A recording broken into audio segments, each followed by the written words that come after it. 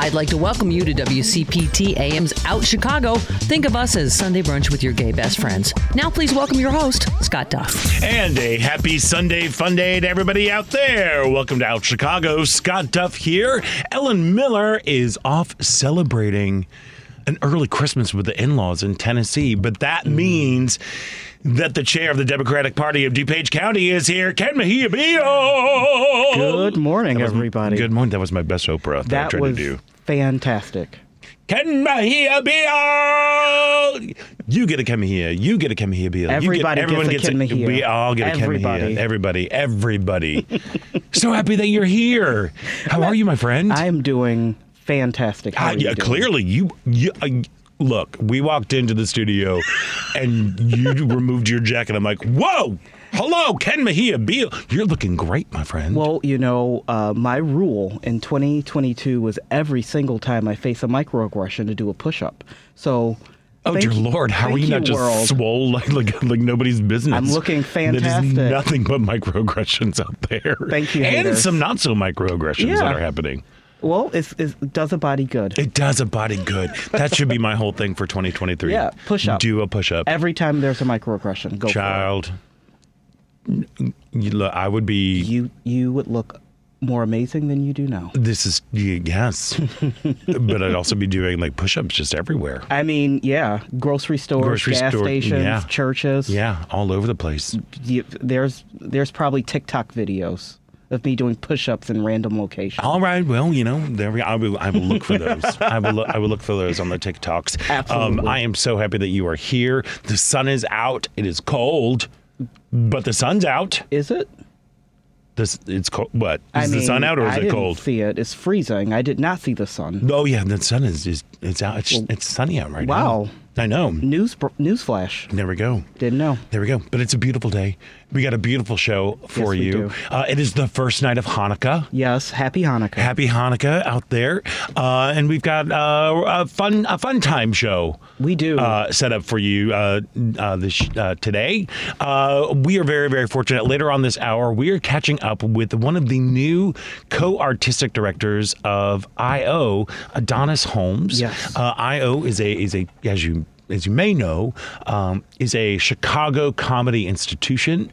They have been there's been some strife that's been happening over there, and then it was closed down during the pandemic. It is now reopened, new owners, new leadership. So we're going to be speaking with Adonis about their plans for this, how to turn this around, how to deal with the toxic environment that had been around, and how they're moving forward to continue making Chicagoans laugh and helping people find the funny in a very inclusive way. Can't wait. I'm very excited about that. And talking about people who can find the funny, y'all, Helena Handbag Productions is at it again with the Golden Girls, the Lost episode, the obligatory holiday special. I saw it on Friday. Just a delight. These people, they're a bunch of weirdos, and I just love them so much. And we're going to speak with the head weirdo, artistic director, David Serta, in the second hour of the show. I'm excited. I've seen this show 3 times. Oh, yeah? I'm addicted, so I'm excited. So great. Yeah. It's just so wonderful. And the thing that really struck me was like how true to a Golden Girls episode it's amazing. It is. Yes. And these are all original things that pop out of David's crazy brain. I'm a little fanboyish this morning. Oh, good. A little bit. He would love that. I'm containing. He would love that. No, fanboy all over him. He would love that. All right. And we love food. The holidays are upon us. It's the first night of Hanukkah. We are 1 week away from Christmas and 2 weeks from New Year's. So we are going to be speaking with Steve McDonough, author, podcaster, and one half of the Hardy Boys. He's going to be joining us later on for some culinary inspiration for the holidays. And you left out mixologist. And mixologist. Oh, yeah. Let me tell you, I had him on, or we had him on the show earlier this year. He's got a brand new podcast out called But I Digest. And it's he and, what's Hans' last name? Hans Ruffert. Okay. He is with Hans Ruffert, who was on Top Chef in the earlier seasons. He was diagnosed with stomach cancer. As a chef, that's hard. That's horrible. That's a horrible thing to happen. So now they have started a podcast called But I Digest, a very tip of the hat, because since he doesn't eat normally now, but they talk about, they pick one ingredient and they do the history of the ingredient, deep dive, and then they Hans gives a recipe for it, and Steve gives a cocktail using it.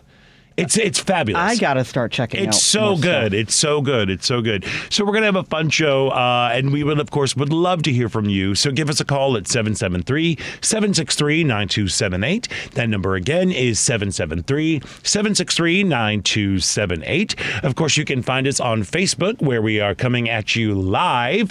You can just head on over to Out Chicago Radio, and while you're at it, why not give us a click and a like and a thumbs up and a share and all that good stuff. All the buttons. Click all the buttons. All of the buttons. Absolutely. Click all the buttons. And if that doesn't float your boat, you can always tune in on WCPT 820, Chicago's Progressive Talk on Facebook. And while you're at it, why not follow WCPT on all social media at WCPT 820 on Facebook, Instagram, Twitter, and the TikToks, where you can find videos of Ken doing push-ups. In random locations.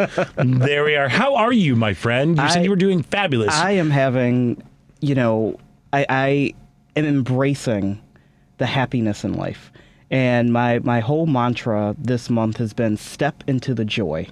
So I am in the joy. That. I'm loving the joy. I am living my absolute best life.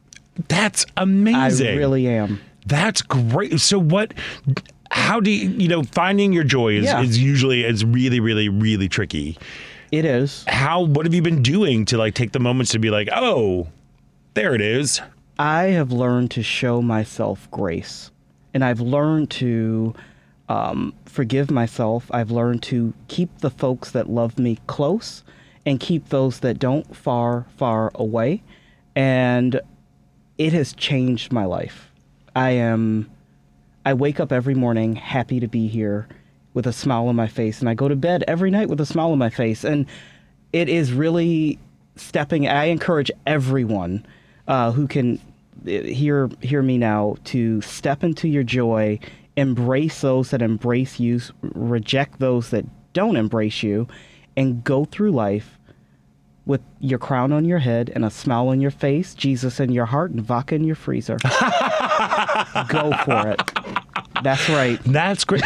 Now, it's so funny because a couple years ago, during in the early years of the 45's administration, which we'll get to later on, we had, everybody was like, it's been a hard 5 or 6 years. I'm just going to say for everybody. No joy to step into. There was no joy to step into. And then there were two theater artists here in Chicago, Leah Urzendowski and her husband, Anthony Corser, who did a show. I can't remember the name of it. I think it was called the Happy Magic Unicorn Happy Hour or something like that. Okay. Where they were unicorns. And it was very strange and lovely and delightful. But their whole thing was they gave you joy homework. Oh, that sounds great. And it's it was a reminder, there is joy. You just have to find it. You have to find it. And otherwise all the other crap is just going to drag you under. So you need to find the joy. Exactly. And life is hard. And life, you're going to run into unjoyous moments. So it is work to step into the joy, because you have to find the joy. You have to embrace the joy. And it sometimes little things. 2 days ago, having the worst day ever, I slipped on ice. I fell downstairs. Oh, gosh. It's okay. Wow. But when I was doing my laundry, I found a $5 bill. That was my joy. It's hey, I got something. Free $5 That's that right. I never knew And then I went to the store, got some Bengay, rubbed my back. But, you got to find the joy. Then went over to that freezer and pulled out that vodka and then talked to Jesus in your heart. That is what it's there for. There you go. Yeah, but but do you think... I've been trying to do that as well. I've been dealing with some health issues this year, and I've been dealing with, career changes and all this stuff, and really trying to take a moment to step back and to to find the joy and to be like, wait a second, things have shifted in my world. Right. Am I happy? What can I do to make myself happy? Correct. Now, do you think, just because we both have birthdays coming up, We do. yours is tomorrow. Yeah, it is. Mine is the 28th. 28th. There we are, 10 days. Do you think that is a sign of, like, dare I say, wisdom of being of an aged person? Not aged, because you are not aged. I will fight you.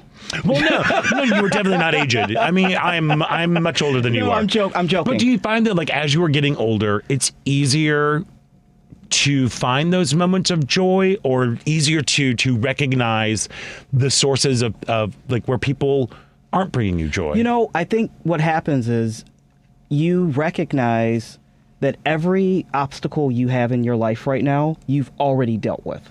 So those annoying people that you're dealing with in life, you dealt with them in high school. It's the same thing. The problem you're having at your job right now is a problem you had at your job when you were younger. It's about navigating the problem areas in your life with the understanding you've dealt with this before in some way, shape, or form. Yeah. You can navigate it and you will be okay. And maybe that's why I'm filled with joy, because I know at the end of the day, I'm going to be okay. I'm going to get through it. Whatever that means, whatever that looks like, I don't put too much weight on that. But I know at the end of it, I'm going to be okay.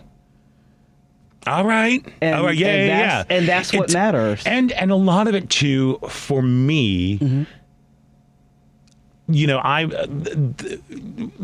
Lordy, I wish I need to get back into therapy, just because there's so much, stuff to process. I think collectively we are all still dealing with the trauma of the last administration, the how it ended with the pandemic. Yes. I think we're still dealing with that more than people realize. Oh yeah, absolutely. More than people understand. And just to be like, there are. I look at the time when we were inside as a way. There were some great lessons that I've learned, and some horrible habits that I'm trying to break. Same. The horrible habits that I'm trying to break in terms of like, now that the world is opening up, taking advantage of the world. Yes. That's a hard, because it just seems so much easier to be like, oh, but my home is cozy and there's a fireplace and I don't need to go out into the world and engage with folks. Right. So that, to me, that's one thing that I'm like, oh, I'm really, really like, I need to do better. I'm in the same boat with that, I'm in the same boat. Yeah, because Ellen Miller is a great. She goes to the opening of an envelope. I know. She is out there living life. She's doing things. One of the best things that I love about her most is she and Kathy, they will celebrate anything. I know. Which is fabulous. I follow on Facebook. It's amazing. I know. It's incredible. And then now, so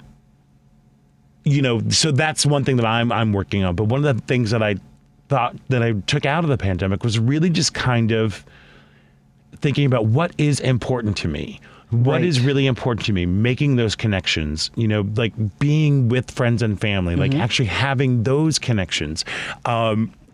What brings you joy? Finding those things that bring you joy. Yeah. And it is an active thing. Yes. It's not easy, and it's hard, and it's easier to look at the things that don't bring you joy.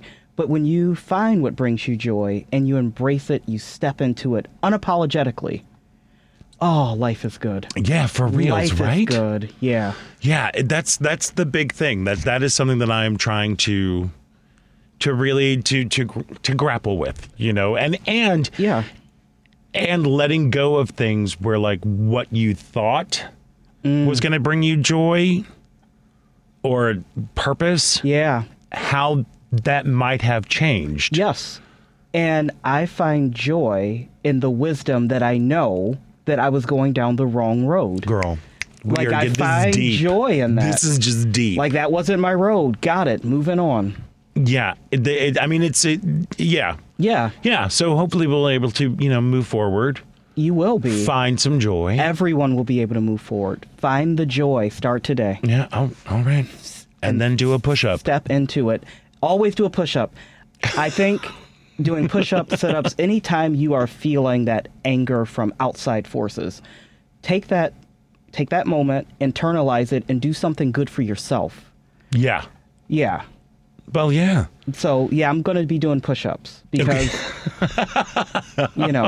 this body ain't going to lift itself. No, it's true.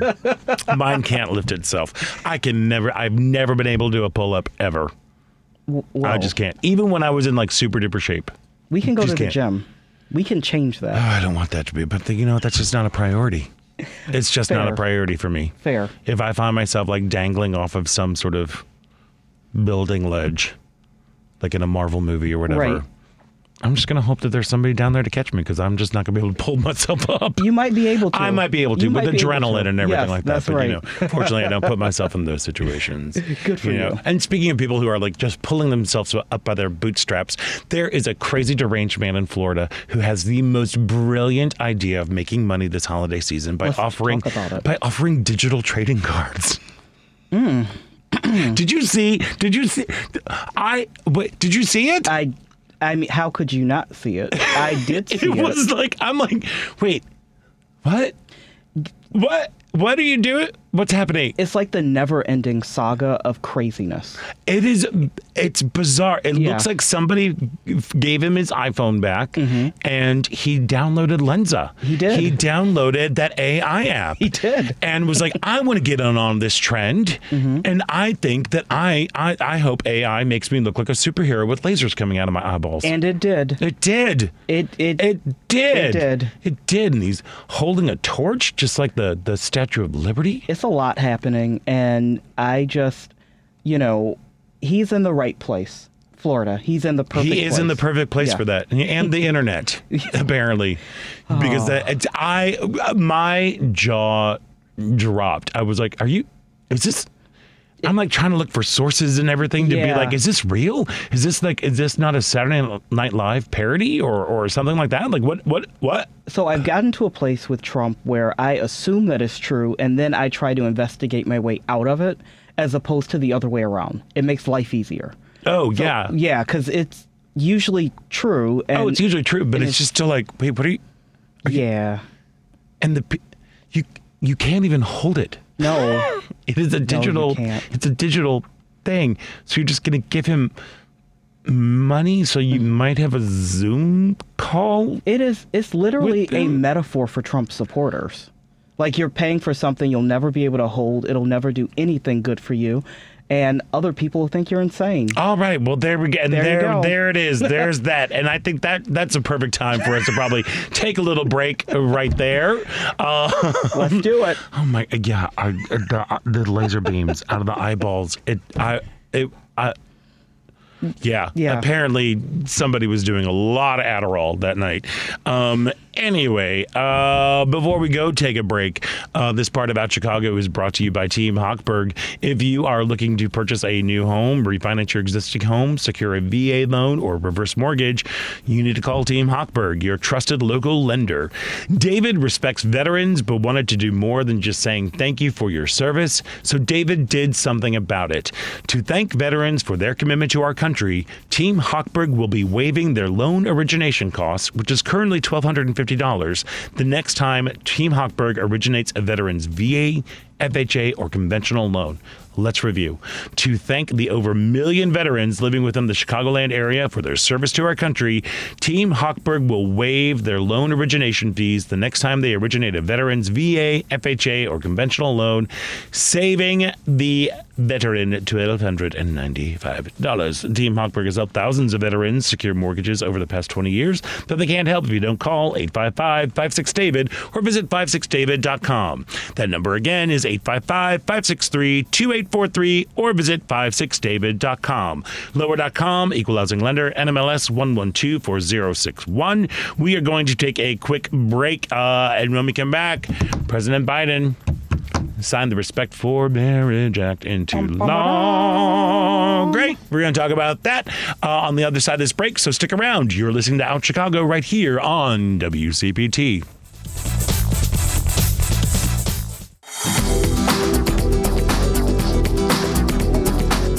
I'm David Dodd with the Chicago Black Gay Men's Caucus. Welcome back to Out Chicago on WCPT 820. And welcome back to Out Chicago. Scott Duff here, along with Ken Mejia Bio. Hello, hello, hello. Hello, hello, hello. We're just talking about the new Wendy's burger with a big old slab of fried mozzarella right on top. I mean, if you can get a doctor's note for it, go for it. For reals. Comes with a sided defibrillator. That's it's right. amazing. It looks really good. YOLO. Oh, yeah, you do only live once, and you're going to be done eating it after you eat that thing. Wowza, that's crazy. Okay, so clearly that might not be on my holiday table. Change it. Add it. I should add that on. Yes. You know, I've always wanted to do a White Castle stuffing for the holidays. Do it. I know. I mean, because it's got everything. It's got your onions and pickle. Well, the pickles are weird. But it's got your steamed onions. Meat, just put a little in steamed buns. You just put a little egg in there and some sage. And if you don't like it, you never, ever have to do it again. You never have to do it again. Look at that. Yep. Look at that. There we are. That's how it works. I love it. I love it. I love it. I love it. You know what else I love? Let's talk about it. Oh, my gosh. Today, okay, so this week was a lovely week. It's a great week. It was a great week. Aside, I mean, first of all, we know what to get everybody on our MAGA list of, Trump collector's cards. Yes, absolutely. Fantastic. Can't wait for that. That's really, really good. It's in the mail. It's not even in the mail. It's in the email. Well, they won't know that. Because you can't touch it. You know. They won't great. know. They won't know. But this week, President Joe Biden signed the Bipartisan Respect for Marriage Act on Tuesday, which codified into law protections for same-sex and interracial couples. Yay, America? And the fact that we actually had to do that? Yeah. Yeah. Well, yeah. I mean, good for us. Yeah. But also, why? Why? I mean, we all know why. We know why. Because it. Clarence Thomas said that he was going to be coming after it, coming after Obergefell after they overturned Dodds. And, I'm happy that it's gone through. I'm happy that we're recognizing marriage for everybody. But we have to take that next step. And that next step is... The Equality Act? Well, the Equality Act, number one. And number two, we have to really start evaluating the people we put on the Supreme Court. We have to evaluate the number of folks we have on the Supreme Court and the duration of how long these people are going to be sitting on the Supreme Court. Mm-hmm. I think we kind of have to redo a lot of things. I hope this doesn't come off radical. It probably will, because you're a radical kind of guy. I'm a radical, but... I think we have to reevaluate the way we look at government when it was written by a bunch of people a long time ago that were probably, they were slaveholders. There was not the world we live in today. Maybe they made some mistakes and some errors in judgment, and we should probably talk about that. Yeah, well, if we're looking at the Constitution in terms of as a living, breathing document that is ever evolving, as politicians and pundits love to say, as we're trying to, and I want to say every once in a while, about becoming a more perfect union, I think we need to see what steps need to be taken. Correct. To really evaluate all of that. I know this is a very bittersweet moment that I'm glad that you kind of launched us into that, because that's what I'm here for. Well, I know, there you go. No one's gonna pee in the pool if you don't. That's right. So, but it's like, wow, never heard that before. Yeah. Keep but going. But it's like in terms of it is a time to celebrate. It really is. It is, and yes, and yet the need that the lawmakers had to take this step in order to protect these rights, these hard-won rights.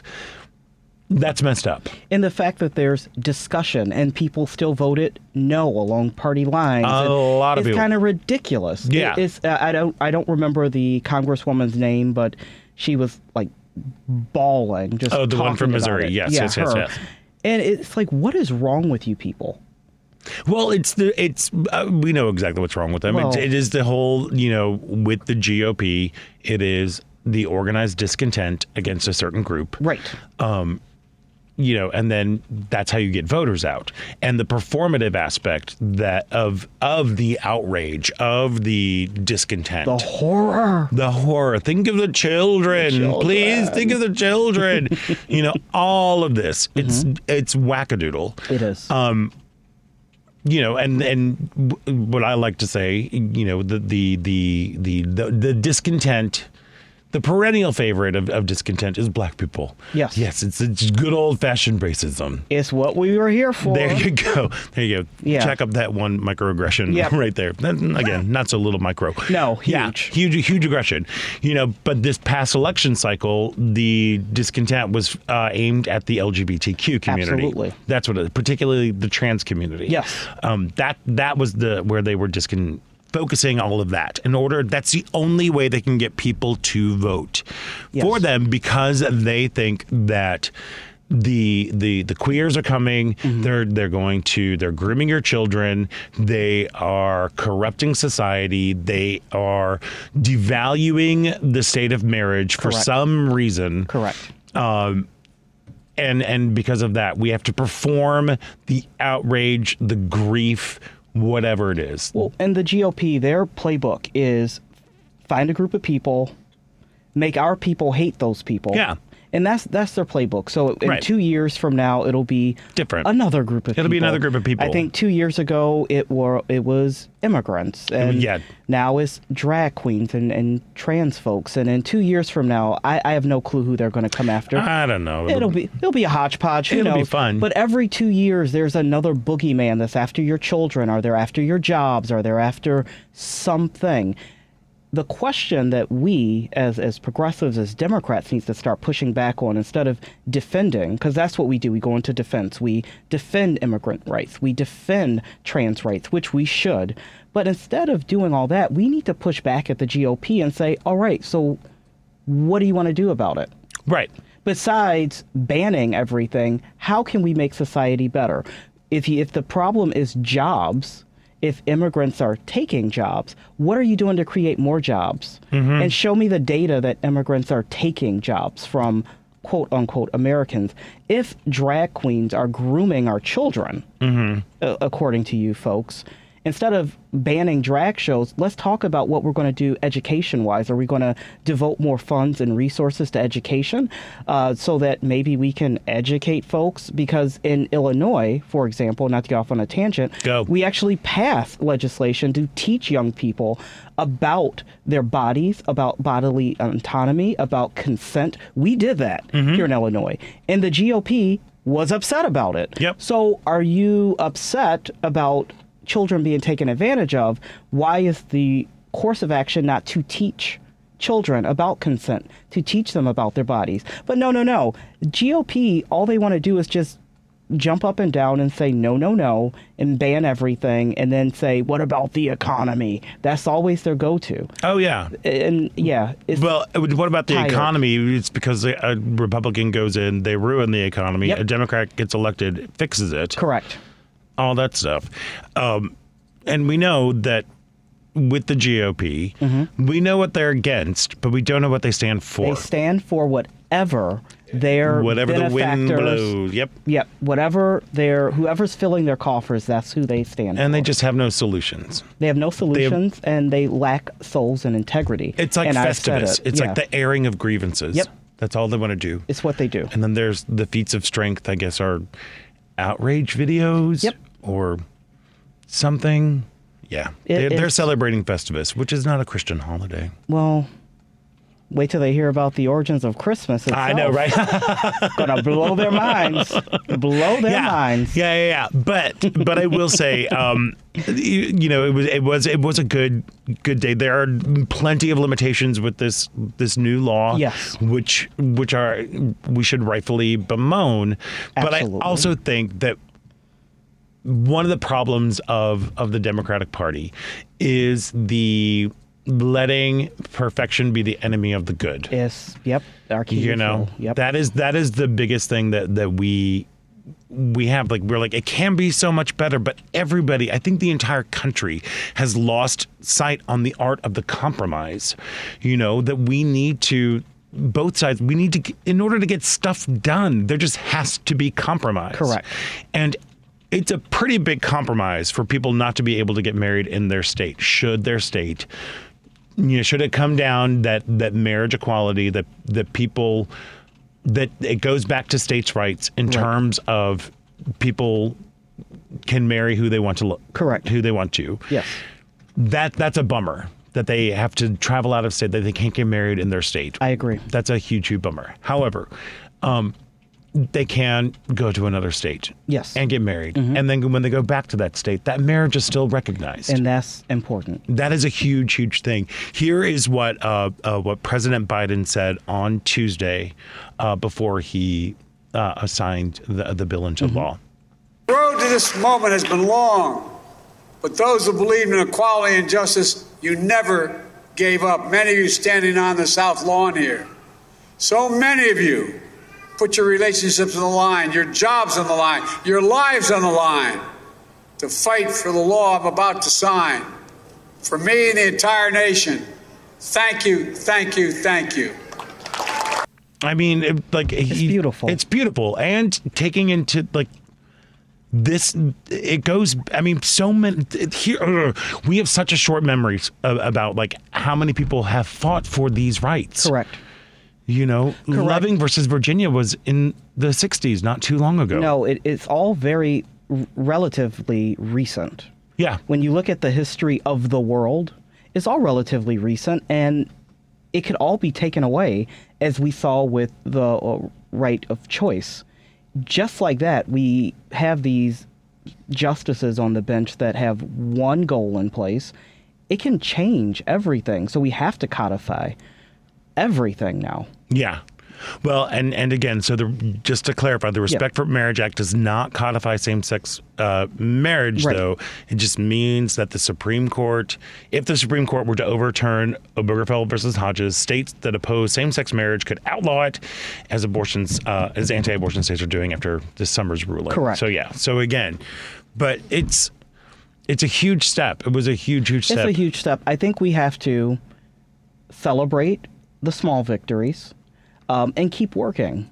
Oh, 100%. We just got to celebrate and keep working. 100%. And right now I kind of want to take this celebration, as we're entering into, everyone's going on holiday breaks.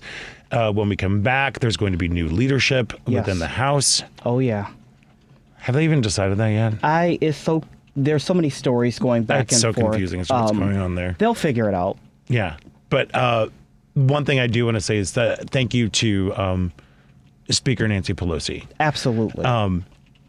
She said that one of the last bills she signed at the end of her first stint as Speaker of the House was the repeal of Don't Ask, Don't Tell, which is pretty amazing. And then now, one of the last bills that she has worked on is the Respect for Marriage Act. Speaker Pelosi has been a true ally and friend to our community. 100% from day one. Yep. Her first speech was all about when she was elected into Congress was about fighting AIDS. Yes. She has been there. She's been there, and she's been a huge, huge ally. And to say what a great way to the end of her first term as Speaker of the House, and now she's ending her second term with this legislation as well. It's huge, and I loved how President Biden gave a special shout out to Senator Tammy Baldwin. Yeah.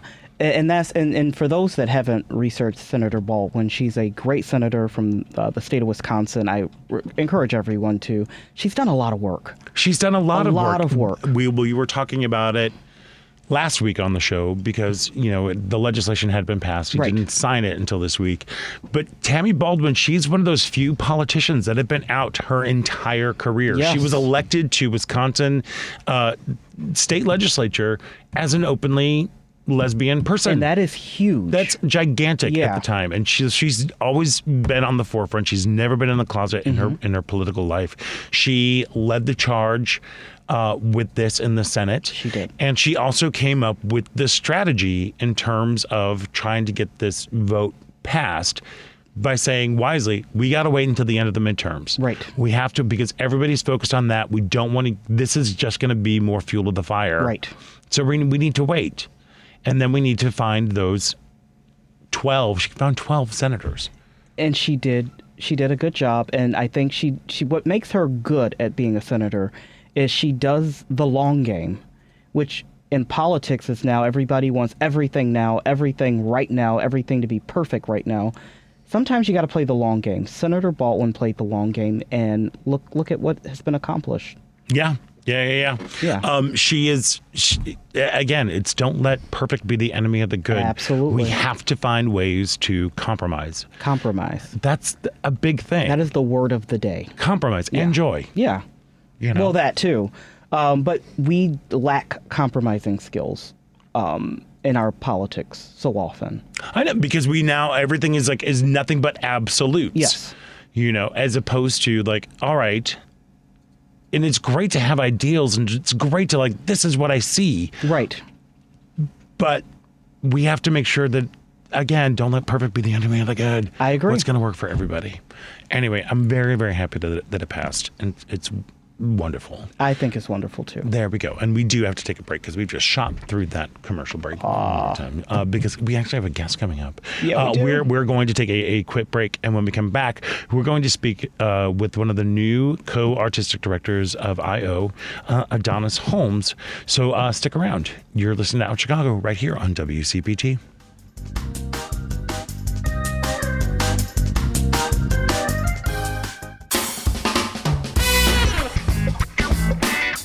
Welcome back. I'm improviser Matthew Van Colden. You're listening to Out Chicago on WCPT 820.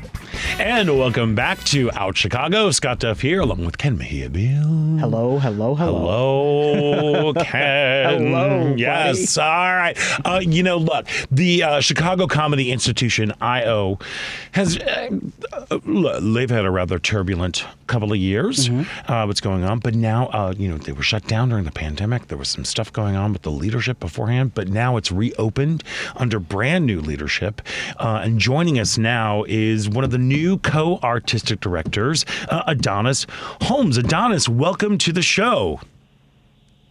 Hello. Good morning. Thank you so much for having me. Good morning. Thank you for taking time out today to join us, and congratulations on the new gig as one of the co-artistic directors of I.O.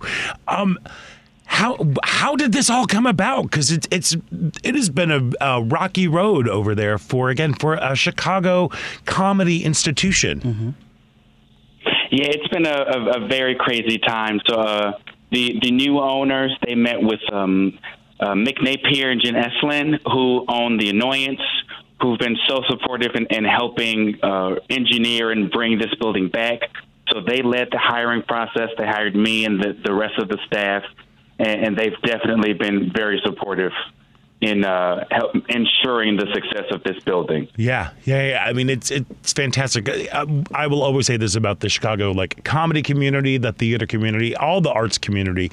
It really is a community here, and there's a healthy sense of competition, but underneath it all, it is a sense of support, and we want everyone to succeed. It's that whole a rising tide lifts all boats kind of vibe. What was your journey to becoming one of the new artistic directors of I.O.? Well, before the pandemic, I was I wouldn't say regular, but just because regular at I.O. meant performing 4 or 5 days a week, and I was still in the 2 to 3 day a week club before the pandemic closed. But during the hiring process, I was doing a lot of shows, meeting and connecting with some other performers who used to perform at I.O. before the pandemic. So it definitely felt good to be one of the people to help spearhead bringing this building back. Yeah. So, like we said, it was the pandemic, which we're still in, but the hardest part, really affected a lot of performing venues around the town. And I.O. was one of those places that was shut down. Before then, though, there was a lot of grievances. There was a lot of complaints against I.O. I.O.'s co-founder, Sharna Halpern. There was questionable casting and business practices. There was a lot of stuff that people were dealing with. Then the pandemic hit. It shut down, and now it is under new ownership, new leadership. What is the main focus of this new leadership to help correct things and to help create a new environment that really will foster the next generation of comedy talent for the country. Yeah, I think our big priority is ensuring that this new iteration with the building is not only a haven for both veteran and up-and-coming performers to feel safe and valued, but also a tentpole, if you will, for just community when it comes to comedy, when it comes to all varieties of acts, such as stand-up, not only improv and sketch, when it comes to writing. So I believe that going forward, we definitely want to make sure that the talent and performers that come here know that this is a safe place, that this is a place where community is front and center, and that we are tackling this reopening the same way an improv team would tackle a set, with collaboration, with focusing on building and putting the ensemble first, rather than having one or two opinions lead the way. So it's definitely a more inviting and collaborative effort that we're hoping to bring here. Well, Adonis, I've done a little research, and I just want to say I think just having someone like you in this position is very important. There's so few artistic directors that are both that are of color, and so bringing that in, doing what you do, what is the plan or the platform to bring in more of these stories, tell more of these stories, and just kind of grow your base a little bit? The most important thing is conversation, connecting with the people who walk in our doors. Tell them and have conversations about what they feel is working and isn't working, which I think has been a huge success over the past month, with both new and veteran performers coming into the building, giving us their feedback on the things that used to work, the things that have been a success so far. And so I think definitely continuing and promoting those types of conversations in the building is something that we definitely want to continue to cultivate. Awesome. And, with our new DEIA board, who's helping instill some of those guideposts and values in every aspect of the building, with outreach as well as bringing in a more diverse lenses in the building, is something that they've definitely been helping us cultivate. That is awesome. Yeah, that's amazing because, we, after 2020 and the murder of George Floyd, there were many artistic institutions who were called to task. They were taken to task. They were called to the table being like, hey, you are not, what is your plan? And countless organizations have put forth like a DEI sort of plan, but very few have actually followed up with it. And Correct. It's wonderful to hear that the good folks over at IO really are stepping up and making this to be, as you say, a tentpole of your values. I think that's really wonderful to hear. Yes. Just to kind of just to switch things up a little bit, when did you fall in love with improv? Oh, geez. I've probably, before I knew it, I've probably been improvising my entire life. Right. I didn't know what to call it. Right. I was like, oh, this is what this is. Okay. After graduating, I moved right back here to Chicago. I had some pals tell me about IO, about the training program there, took a class, and truly the rest is history. Yeah, you got the bug. So I'm very, yes. You got the yes and bug. Right on the arm. Truly, I got the improv bug. And I'm sure you're excited about a lot, but what are you the most excited about, something you guys are working on at IO? So I'm very pumped about, creating our not only our programming schedule, but bringing back our the bread and butter of IO were the improv teams, the ensembles that were built.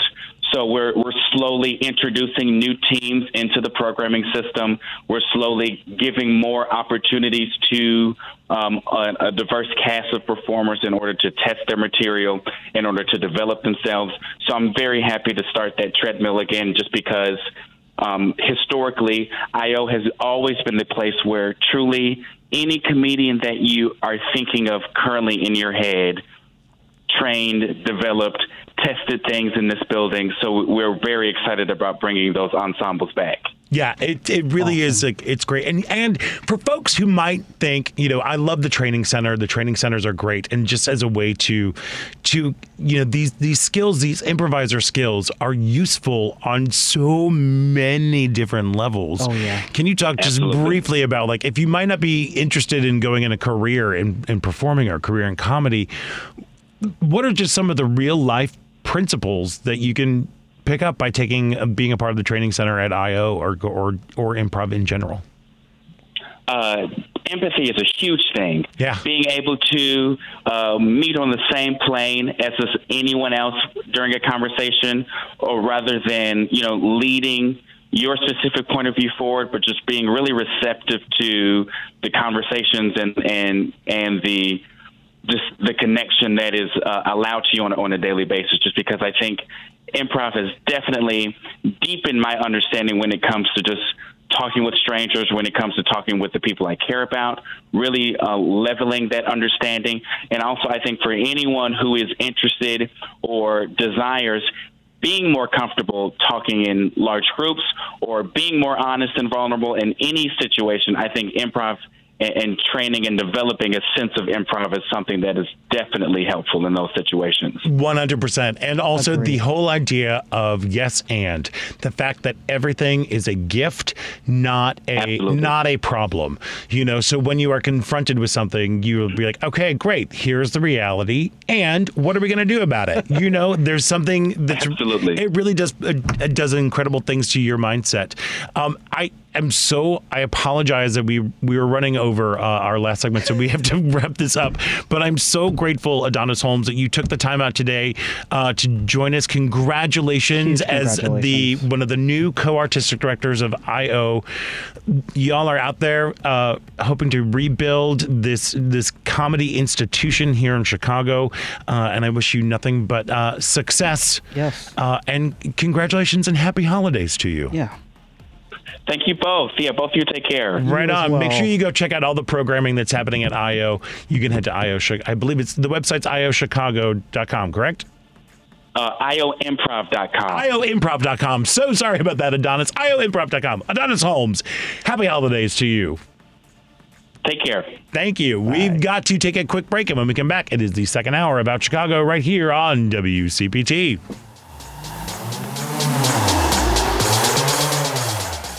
I'd like to welcome you to WCPT AM's Out Chicago. Think of us as Sunday brunch with your gay best friends. Now please welcome your host, Scott Duff. And welcome back to the second hour of Out Chicago. Scott Duff here, along with Ken Mejia Beal. Hello. Chair of the Democratic Party of DuPage County. Yes, right. Yeah. That is right, the second largest county in the state of Illinois, and if I must say so myself, a great place to live. Well, there we go. Kicking butts and taking names. There we go. We're so happy that you're here with us. Ellen Miller has the day off. She is actually celebrating an early Christmas with her in-laws in Tennessee. So we wish you a happy early Christmas. Happy everything. Happy everything. Yeah. There we are. And on the first night of Hanukkah. Yeah. There we are. Amazing. But that means we get to spend time with you. I'm happy to be here. I'm so happy that you're here. Best day ever. It makes me happy. Joy. Wrapped in enigma. Yes. Boom. There we go. Well, we've got a joy-filled second hour set up for you a little bit later on. We love food here at this show. We love it. We love to cook.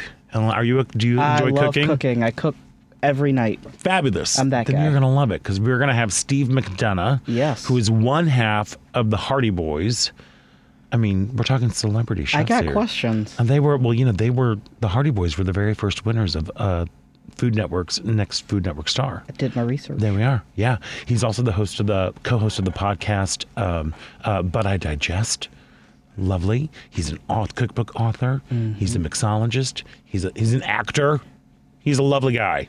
We're going to be having Steve McDonough later on in the show to talk to us about some ideas for food. Let's talk about it. Because you know what? If you are dealing with some rocky family relationships, the best way to do it, a spoonful of sugar helps the medicine go down. Or in this case, maybe a whole big charcuterie. That's will right. help the crazy relatives go down a little bit better. Vodka. And we're back to the vodka. And there vodka. we are. Okay, yes. But we'll go for food. But before we jump into that right there, I am so thrilled to have this next guest back. The wonderful folks at Helena Handbag Productions have struck gold again with the latest installation of the Golden Girls, the Lost Episodes, the obligatory holiday special.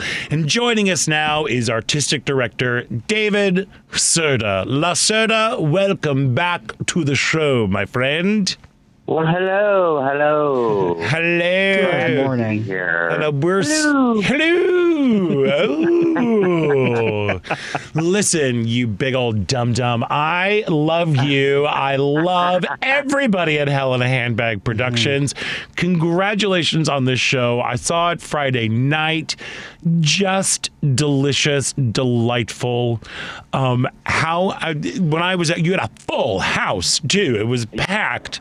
How have audiences been receiving the latest incarnation of the Golden Girls, the Lost Episodes, the obligatory holiday special?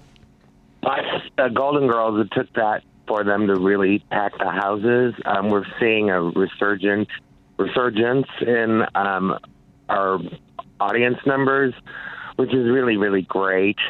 And I don't know, I think people just loved the Golden Girls parody, whatever, any kind of Golden Girls in any form they love. So, and we really have a great time doing the show. Well, and I am people. I've seen the show over the years too many times to count. I love it. I always leave with tears on my face because it's hilarious. How do you come up with just how well done everything is? Like, what is your process? Well, we take it seriously. We rehearse, and the goal of Helena Handbag with any parody we do is to keep it true and authentic to the source, and more or less respectful of the source, even though sometimes it doesn't seem like it is. But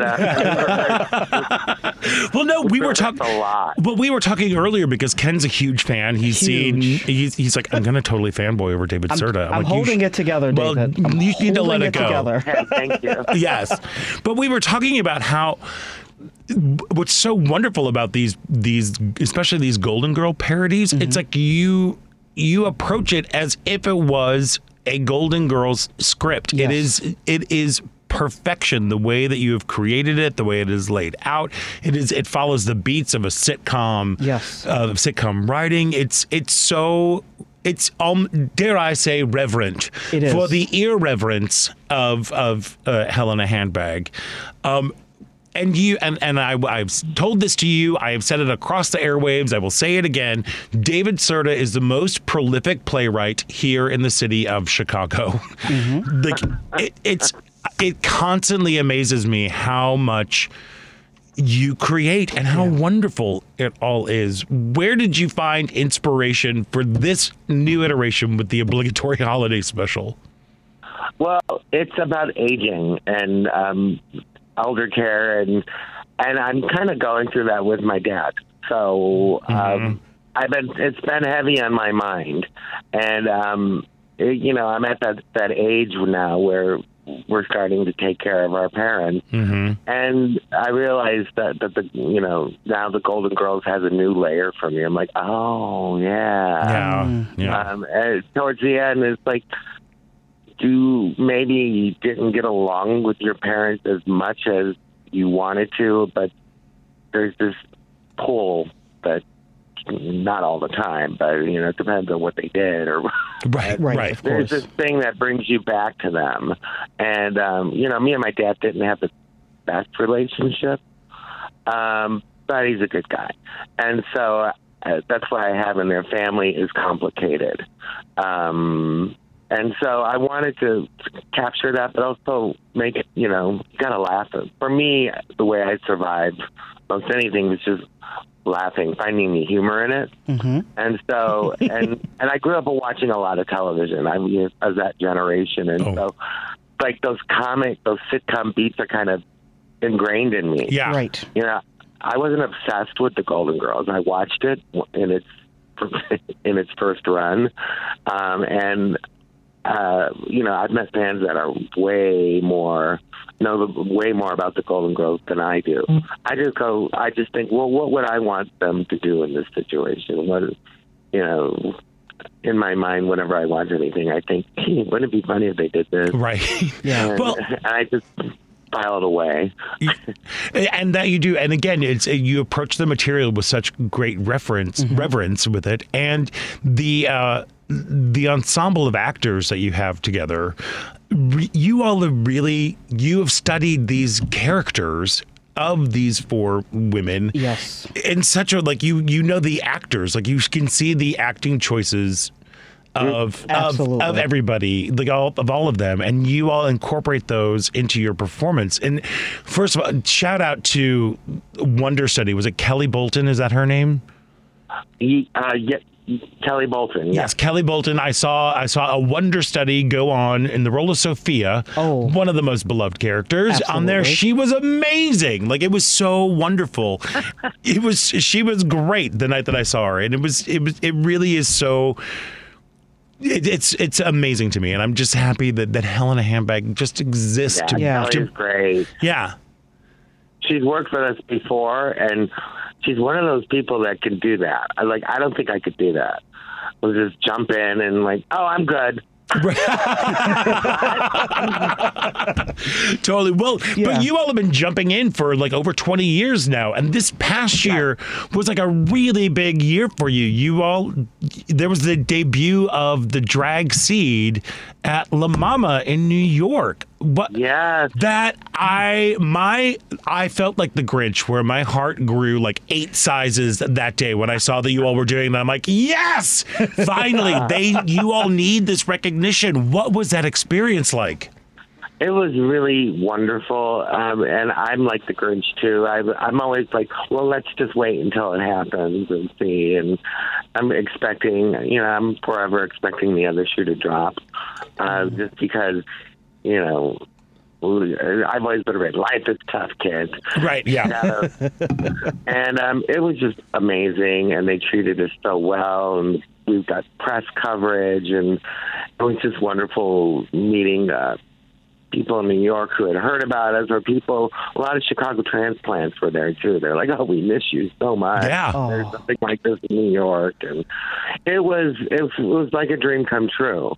And, we managed to get everybody there and our set. And, during COVID times, it was challenging, but we did it, and we did it right. We were like, well, if we're going to do this, let's not stay in a dump, and let's have a good time. Right. And try to make it. We raised money. We had stipends for everybody, and it was just an amazing time. And I met with a lot of people, and it was like I felt like that girl. Or yes, that's how I often think of you. I think of you as a young Marlo Thomas. Right. Well, I used to love her because those big false eyelashes and black hair, and that flip at the bottom, the flipper at the bottom of her hair. I just want to see you like running along the lakefront this summer with a kite that has your drawing of you on it. That would maybe I'll just do that. I'll run along the. Yeah, I'll videotape it. I will videotape it and put it on TikTok. There you go. Well, make sure. I hope I don't break a hip. I will. I'm definitely going to break a hip doing that whole thing. One of the things that people, over the years, Helena Hambeck has produced many just like irreverent, fun. You celebrate camp, which I think is a dying art, and I'm so happy that you were there, keeping it alive and educating young folks about that whole thing. Mm-hmm. But what a lot of people don't also know about you all, and you, David Serta, as the artistic director of Helena Hambeck Productions, is the philanthropic side. And every holiday, you all do, you've created this whole Hams for Hams movement. Yes. Can you tell folks a little bit about that? Well, Hams for Hams was created because we feel we have to give, it's our requirement to give back to the community that supports us. And I know Lori Cannon, and Lori Cannon runs Groceryland in Edgewater, and I've known Lori a long time, and she started the Meals on Wheels program in the 80s for people with AIDS when nobody would touch them or want to be near them, and she's done a lot for the community, and I was talking to her, and I said, well, what about funds around the holidays? So you can buy more expensive things like turkeys and hams and you know, fancy Christmas food for her clients. And that's how it started. And all we did was ask for the money at the end of the show. And the community responded generously. I give a little speech after the show and just talk about, you know, it stays with me growing. I came out in 1980. So, you know, which was just when everything, you know, started a couple of years later. Yeah. And so I'm very aware that I'm lucky to be alive and experiencing Christmas in 2022 when a lot of my brilliant friends can't, you know, they aren't here anymore. Yeah. And I'm just shocked that there are still, you know, there are still people with HIV and AIDS, and there's still people, they're low income and they need help with their food. And Lori does that. It's nutritional counseling and food, and she supplies them with food every week. And I just think that's an amazing thing. And it's just the most basic thing. Anybody can agree with that. Food. Absolutely. Providing food for your neighbors. It doesn't matter what political identity you have. And I've seen very conservative people give us a lot of money at the end of a handbag show. Yeah. We get a lot of, like, people who you know aren't progressives at the shows. Because the Golden Girls brings everyone together. You know? Indeed. That is right. Indeed, and it's so wonderful that you're able to take that opportunity to fundraise for an incredible organization. And, of course, Lori Cannon she's a Chicago legend, you know, in terms of she's a force of nature. And the fact that you all, who seemingly are heartless folks because you can't do your own thing, are nothing like that's all a charade, just filled with heart. And you do an incredible job raising money for this incredible organization. So I want to thank you for that. Absolutely. You're welcome. Yes. And thank you for being a friend is what I want to with that. Did you like how I did that? Oh, I never hear that. I'm sure you never do. Never do. I'm so original. But okay. So while I have you here, I too am a child of the 70s. I grew up. I love my birthday is like 3 days after Christmas. So for me, I'm always like, oh, look, people are putting up these decorations and these lights. It's like, yeah, for Jesus, but also for me. Yes. So that means it's for Scott. It's for me. That's you right. know. Birthday soon. But I fell in love with the Rankin and Bass Christmas specials, you know, when we were growing up, you know, of course, the gateway drug was Rudolph the Red-Nosed Reindeer. Right. Fabulous. But then you find like all the weird ones, like, you know, the First Christmas Snow with Angela Lansbury as a nun who has to take care of a blind little shepherd boy. Love it. I don't even remember that one. Girl, you need to Google that one. That's good. I need to Google. I know there was one with Shelley Winters as Santa Claus, right? Mrs. Claus. Shelley Winters? Like was Rudolph Shiny New Year? Or maybe that was Shirley Booth. It's Shirley Booth. I'm confused. It's Shirley Booth. It's Shirley Booth right there. But I love them. I grew up with them. For me, the sound of Christmas is nothing but the sound of Rankin and Bass reindeer flying. That to me, I hear that, I'm immediately in Christmas mode. And since we are celebrating the holidays, I was wondering, and you are the camp queen, I was wondering if you might be able to take a little Rankin and Bass Christmas special quiz. Ooh. Well, I'll try, and I won't cheat, I swear. Okay, fine. Well, just to let you know, I'm basically going to be pulling these from Frosty the Snowman, Rudolph the Red-Nosed Reindeer, Year Without a Santa Claus, and Santa Claus is Coming to Town. So you've been warned. Okay. All right. So in Frosty the Snowman, what are Frosty's first words? Is it hello there? Yeah. Happy birthday, I'm alive, or Merry Christmas? Happy birthday. Happy birthday. You are correct. Ding, You are ding, correct. ding, ding, ding. How high can Frosty count? Is it to 10, 5, 9, or he can't count? 5. He can count to 5. That is correct. Yeah. Oh. Who is the girl that helps Frosty to the North Pole? Is it Karen, Allie, Jen, or Cassie? Karen. Karen, correct. Ding, ding, there we are. Blonde ponytail. So he also encounters this rabbit along the way. What is the name of the magician's rabbit? Is it Alakazam, Hocus Pocus, Abra, or Rabbit? Isn't it Alakazam? No, it is Hocus Pocus. Aw, womp, Hocus womp. Pocus. He is the king of charades because he doesn't really It's a speak. cartoon. It's not a puppet. It's true. I'm with you. I know Frosty's kind of like, what brings Frosty to life? Is it a magic broom, a magic button nose, a magic hat? The children summon the dark spirit of Frosted Snow. Jeez. Well, I would like to think the former. Yes. The last one, but I think it's the hat. Yeah, it is a magic hat, Ding, then indeed. ding. Although I would, there's the idea for your next holiday There you special. go. The children conjuring the dark spirit of Frosted Snow. I'll be in the front row. There we go. What is Frosty's last line? I'll be back someday. Poop. I'll be back like before. I'll be back on Christmas Day, or I'll be back. I'll be back someday. I'll be back on Christmas Day. Oh, shoot. I know, it's Well, okay. I mean, it's okay. Wah, wah. In what is the narrator's name in Rudolph the Red-Nosed Reindeer? Is it Ives, Sam, Winter, or Leon? What was the question again? What is the name of the narrator in Rudolph the Red-Nosed Reindeer? Ives? Oh, you mean the actor? No. The name of the narrator, the character. Ives, Sam, Winter, or Leon? Sam. It is Sam. You are correct. You're right. Ding, ding, ding. And finally, what does Santa sing when he first meets baby Rudolph? Is it Jingle, Jingle, Jingle? Is it Rudolph the Red-Nosed Reindeer, Reindeer Games, or I Need a Hero? Jingle, jingle, jingle. Yes, there we are. Alrighty. I am You Ultra did it. Kringle.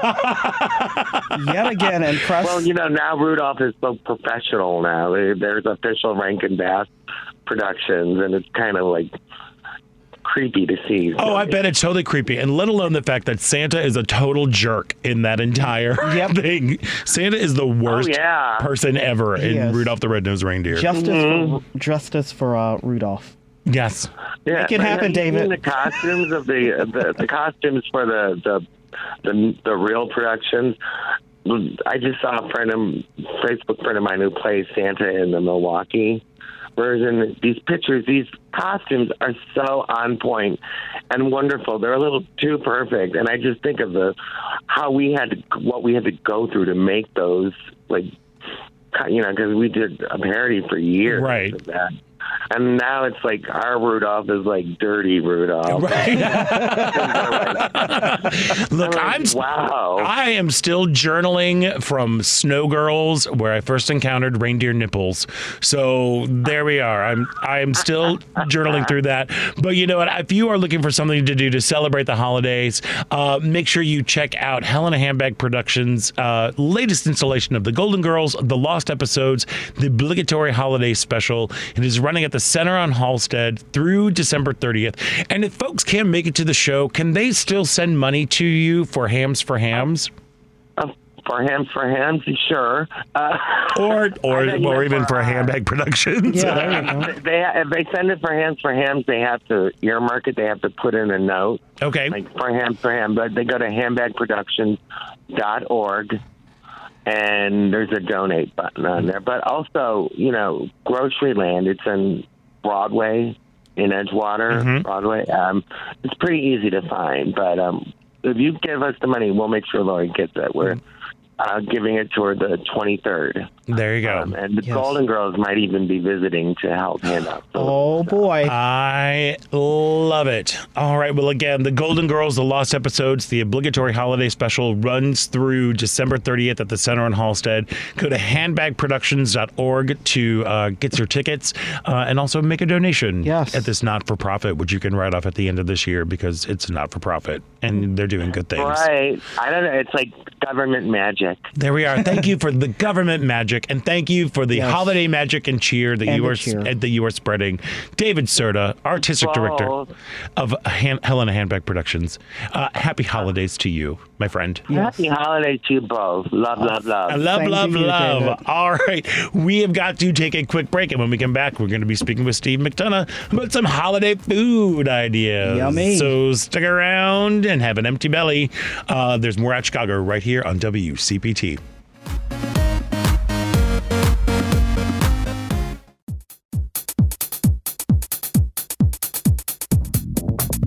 Hi, this is Renee Taylor. You're listening to Out Chicago, WCPT 820. And welcome back to Out Chicago. Scott Duff here, along with Ken Mejia Beal. Hello. I was going to say Ellen Miller. You are not Ellen Miller. I will answer to anything. Oh, well. That's why I'm here. There we go. Yes. I love it. Thank you for being here. We're so happy that you were here to celebrate the holidays with us. I don't want to be anywhere else. I know. Actually, I just want to tease. Actually, this is our last live show of the year. We're going to be taking Christmas Day and New Year's Day off. We've already pre-recorded some shows for what we like to call the best and of Out Chicago. Cannot wait. And while I'm watching, I plan on eating and stuffing my face. So I'm super excited. Well, then you are in luck, my buddy. friend, because look, our next guest I love so very, very dearly. He is one half of the Hardy Boys. He is an author. He is a podcaster. He is an actor. He is a mixologist. He is one hell of a tap dancer. It's our friend Steve McDonough. Steve McDonough, hello there.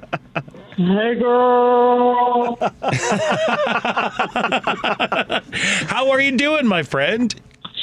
I am in a great, wonderful, festive Christmas mood. I'm doing a reading at the Goodman Theater today, and I'm getting to do, I'm drinking later on, and I'm doing theater right now. I mean, I'm a happy boy. Oh, my goodness. Well, thank you so much for taking time out of the reading to join us today. You're grade A fancy. Just like eggs or meat. I'm feeling fancy today. Yeah, you should. You should. So I love cooking. I love cooking. It makes me happy. It is my love language, as it were. And, we're coming up with the holidays. I was wondering if you might be able to give us folks some ideas about like what we can make, especially like tonight. Tonight's the first night of Hanukkah. Yeah. Do you have any idea? I do, because Dan and I were just talking about this.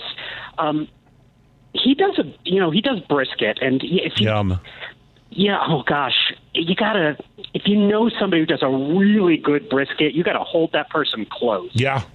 And I love what he does at Hanukkah, just to kind of change it a bit. He does what he calls a Sephardic brisket, because the Sephardic Jews use a lot of dried fruits in their dishes. Mm-hmm. So he braises the brisket and beef stock and red wine, but then like dried apricots and onions and prunes, and it's kind of a really nice kind of little bump up to there. You get all that sweetness, and then they plump up with the juices. Really nice. Oh, yum! That sounds amazing. I've heard this about you, that you enjoy a plump fruit. I am. What'd you call me? I'm just saying that you enjoy one, not that I speaking of, I am that. I am a plump fruit right over here.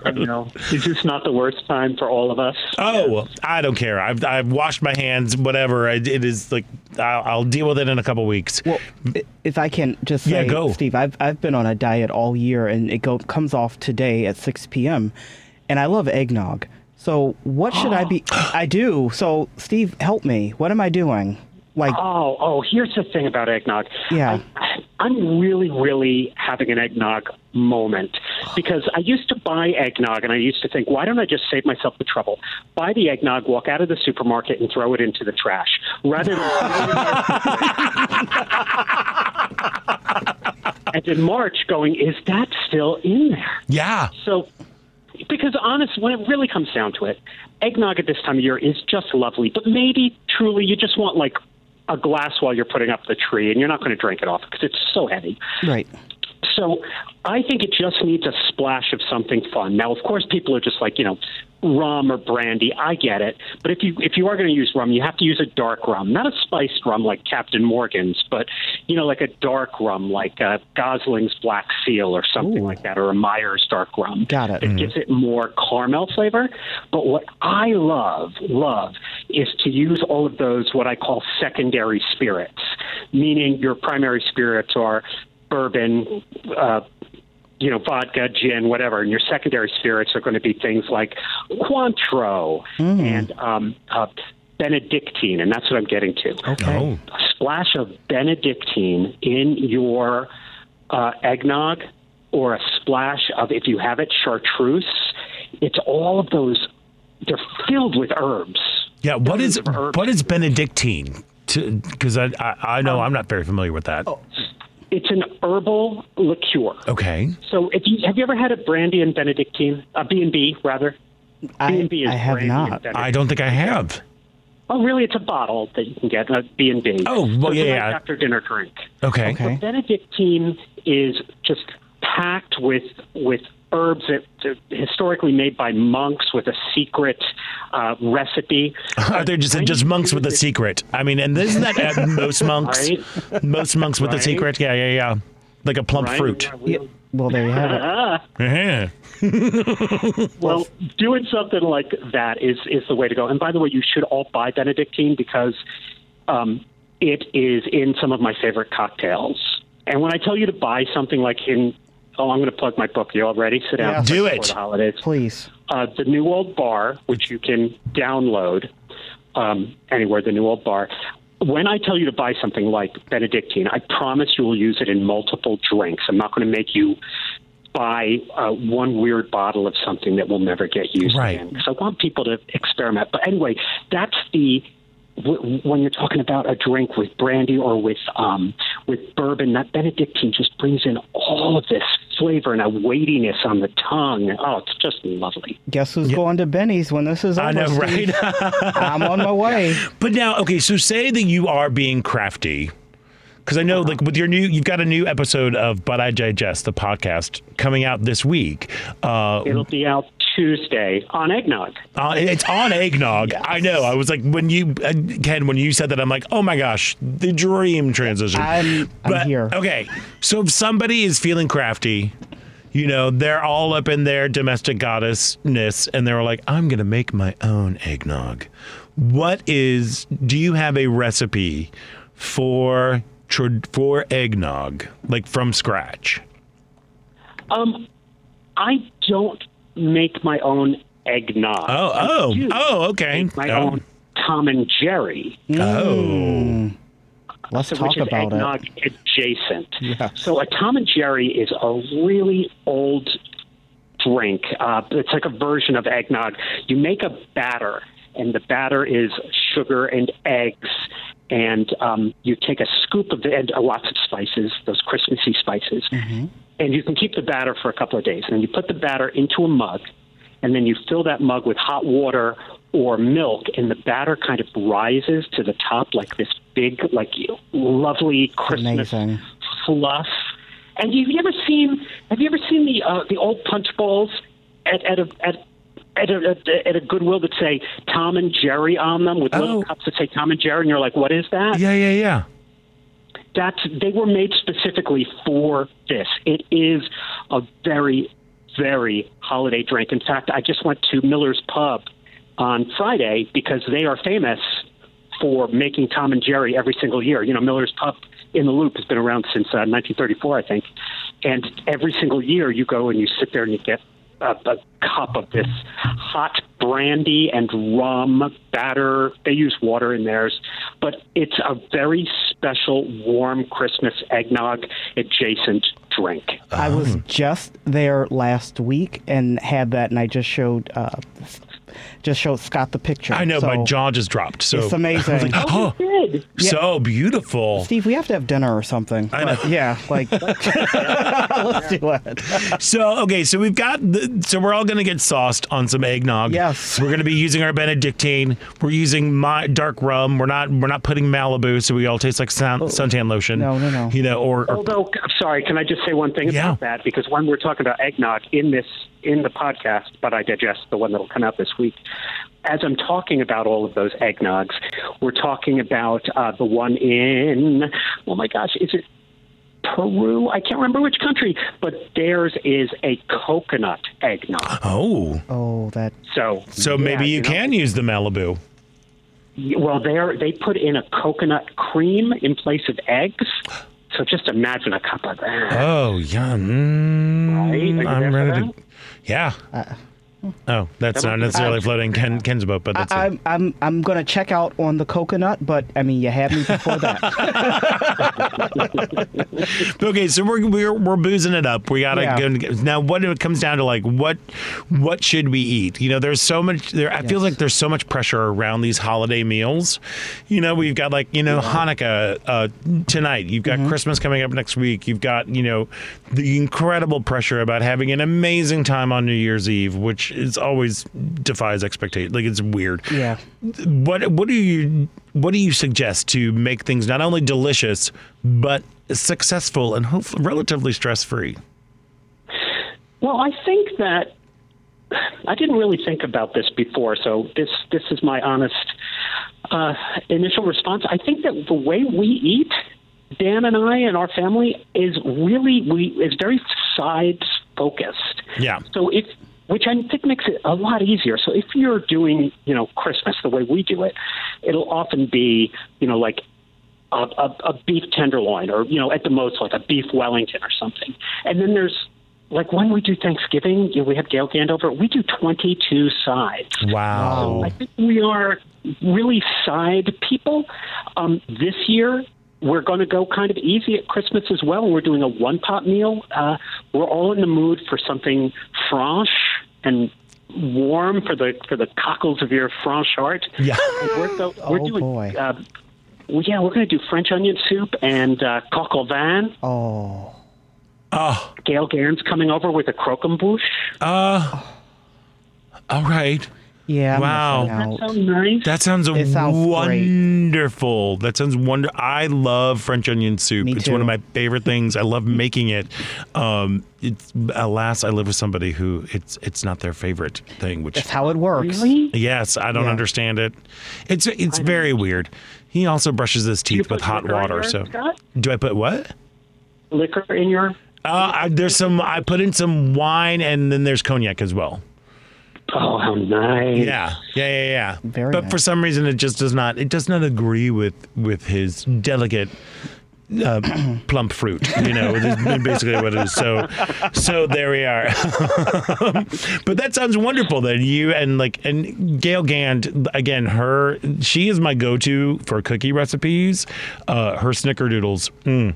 I love a good snickerdoodle. Make him every year. Still want to meet her, give her a big hug, and say thank you. So hopefully you can give her a big hug and thank you. I can make that happen. There we are. So, but what are you all doing for Hardy Boys? Say somebody like, you know what, the best way to make it like stress free is to, I don't know, order in. So what's going on? Did you set me up and I dropped that ball? Is that what just happened? Not at all. Not at all. No, it must have been your Tom and Jerry or whatever. Yep, Tom and Jerry. There you go. So, what are y'all cooking up over at the Hardy Boys, which is the best way for stress-free entertaining? Oh, well, bless your heart. You have to get your orders in by Tuesday at noon. Go to hardyboys.com to check out the menu. So what we have for Christmas Eve, we always do the Feast of the Seven Fish. Yes. Big Italian thing with the Dan's family. And so we make it much tighter so that people can pick it up and get 7 fish. So if you pick up our Christmas Eve Feast of the 7 Fish, there is salt cod, brandade as a starter, as well as smoked salmon and caviar spread for starters. And then we get the rest of the fish in a big cioppino with clams and mussels and scallops and potato and tomato fennel broth. And so that way you're getting, actually we have 8 fish because Dan's an overdoer. Overachievers. On Christmas Day, we're doing a beef tenderloin crusted with porcini with a mushroom bordelaise. And then we've got the turkey and the ham because so many people love, Christmas is about traditions, isn't it? Of course. It is. And, veggies like balsamic glazed Brussels sprouts and broccolini, all of the pumpernickel rolls and desserts like tres leches cake and sticky toffee pudding because I got to have some England. Yeah, I'm with you. This sounds amazing. I'm with you. Give me sticky toffee pudding any day of the year. Love it. That sounds great. Love it. But so are you also doing anything fun for New Year's? Say folks are finally like, oh, you know what, we can kind of gather again and we feel a little bit better about that. So we're throwing a big New Year's Eve party. Are you doing anything fun for New Year's this year with Hardy Boys? That's a great question because traditionally when Dan and I first started as a couple owning a catering business, we were doing everything. Right. We were doing everything, ordering, cooking, buying, serving. And so New Year's Eve, we would finally be done. And New Year's Day, we were the happiest sums of you-know-what anywhere. We were to every single person's house, drinking anything that they had. New Year's Day was our day.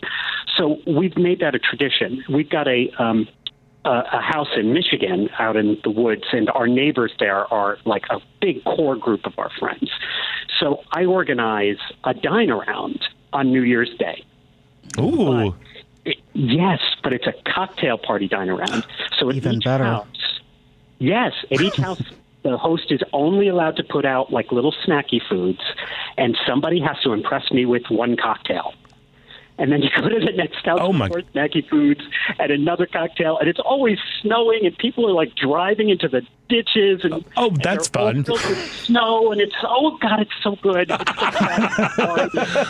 It sounds kind of like a public safety hazard there too at the same time. Yeah. I love it. Oh God. The first year we did it, Nate was so small. Our son Nate was so small. He was in his car seat, and he and I are headed to the second house, and we're headed down this hill, and the car is not stopping, and it's going very, very slowly, and I just had enough time to turn around and go, okay, buddy, hold on, because we're going to drive into the trees now. Oh, no. Oh, God.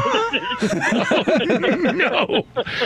Wow. All right. Didn't see that coming. Well, that Can is I tell you one other thing? Yes. Do we have time for one other thing? Absolutely. Because I want to tell you what my cocktail is for this entire year. Yes. For the entire winter, and this is what I'm going to be doing for New Year's Day.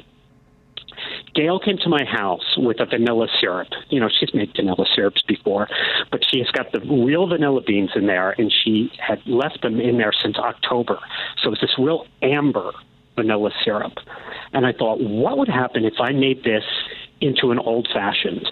Just the vanilla bean syrup, swirl it around the glass, coat the glass with it, put in a nutty rye whiskey and a couple cherries, but a big, fat, squeezed orange peel. Heaven. Heaven. Oh. It is the 2022 post-COVID cocktail. All right. I'm here for it. I know. Well, I know. Ken and I were going to load up the car. We're going to slide our way over to Michigan. After this is we're over. going over to Michigan, though, on New Year's Day. Yes. We're going to Michigan. We're knocking on your door. Yeah. And demanding this. Steve McDonough, thank you so much for taking time out today, and thank you for always making the Yuletide a little bit gayer and a little bit more bright. And much love to your family, to Dan and to Nate. And congrats on the reading. You've got so much stuff going on here. If you want to find out more information, go to Hardy Boys. Go get some food. Go now. That'd be great. And order by Tuesday. Yeah, order by Tuesday. So you can get in on the holiday deals. You can always pick up a copy of the book, the new old. Is it New Old Fashioned Cocktail? The New Old Bar. The New Old Bar for download, and you can get that at the website butidigest.com, which is our podcast, which is really fun. That's coming up on Tuesday as well. And if you love food, I'm telling you that you and Hans are absolutely delightful. It's great for food nerds like me because you really do a deep dive into this whole thing, and you do it hilariously and with a lot of intelligence and heart. So But I Digest is the podcast. The New Old Bar is the book. I actually have a copy of it. It is so good. Hardy Boys, did we plug everything that we needed to? That's pretty much. I didn't know I needed some things plugged. So we're plugged. But hey, we can do all that. We can do all that. You know, you're my buddy. I will plug everything for you, especially since I'm a big plump fruit. So Steve McDonough, thank you so much. Happy holidays to you, and break legs at your reading today. Yes. Thank you. Mwah, mwah. Mwah, mwah. Happy holidays. Happy holidays to you. Much love to the entire family. And don't forget to give Gail a big old squeeze for me, and especially for the snickerdoodle recipe. We are going to take a quick break, and when we come back, it's the final thrilling show-stopping moments of Out Chicago right here on WCPT.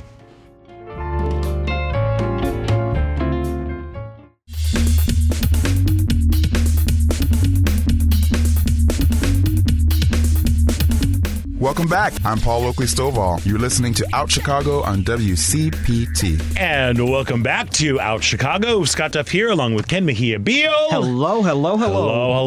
As I said earlier, this is the last live show that we have for the year because Christmas Day and New Year's Day are on Sundays. Yes. Ellen and I and the incredible team here at Out Chicago and WCPT, we've been working hard to put together new episodes for you for Christmas Day and for New Year's Day. On Christmas, we're focusing on entertainments and distractions that you can have. We're speaking with filmmaker and director Richard Knight Jr. and David Pevsner, who is an actor, and we're talking about the gay version of A Christmas Carol that I'm in it. I'm in it. Called Scrooge and Marley. Oh, yeah. We're celebrating its 10th anniversary, so we got together with the director and writer and the star of it. We were kind of talking about 10 years of this film that's finally available to be streamed, and way to celebrate your holiday. We talk about things that you can do throughout that week, because you never know. No. That week between Christmas and New Year's is always like, are we working? No, we're not. Are we working? I'm not. Okay, there you go. So we're talking about that. We talk about the documentary film of Art Pep and Brightwood 659, so the good. exhibit that's happening at the galleries down there. Lots of things to do. And then for New Year's Day, we decided to celebrate Chicagoans who are fighting the good fight out there, who are doing good out in the world. So we're going to be replaying some of our favorite interviews. It was really hard to kind of whittle it down from this past year, but it's been a great year. It's been a really wonderful year. Yeah. So we hope that you still tune in, even though it won't be live. We won't be able to get your calls or your feedback on social media at the time. But we hope you enjoy. Yes. Ken, what are you doing for your holidays? Well, Christmas, I am making my white fudge with cookie crumbles. Yes. As I said, today at 6 p.m., the diet goes out the window. Great. And I'm back on January 2nd. And New Year's Eve, every year, it's a contest.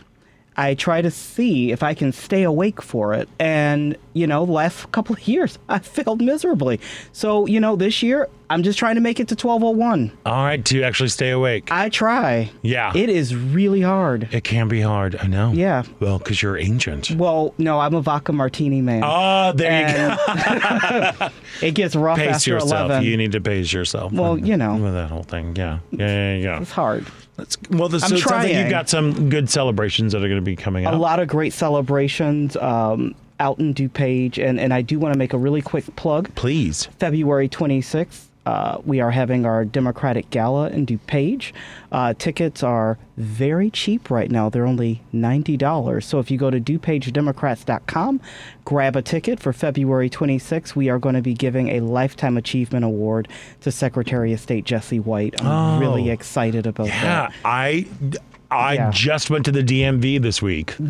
Because my license expires on my birthday, so I had to get it done, and I was like, oh wait, this is the they were like, we need I'm like, well, while I'm here, I think I have all the documentation to get my real ID. Yes. So I had Yeah. them. They're like, okay, so what do we need? I'm like, I need Everything. but like I need 2 proof of addresses, and like, well, here's People's Gas or one of those things. I'm like, and here is a letter from Jesse White. That's right. And they're like, oh, well, coming up soon, it's going to be somebody completely different. And I'm like, oh, that's right. Alexi. Yeah, so that's really great. No, and I think, we have to celebrate. He's done a lot, and so I'm excited that the DuPage Dims and myself are going to be celebrating him this next year. Next year, yeah. Next year, February 26th. Yeah. Well, that's exciting. Sounds like fun stuff. Stoked.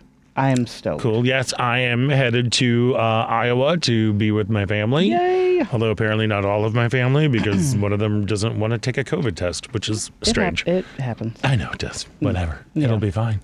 It'll be fine. But to be around folks, I've been really trying to.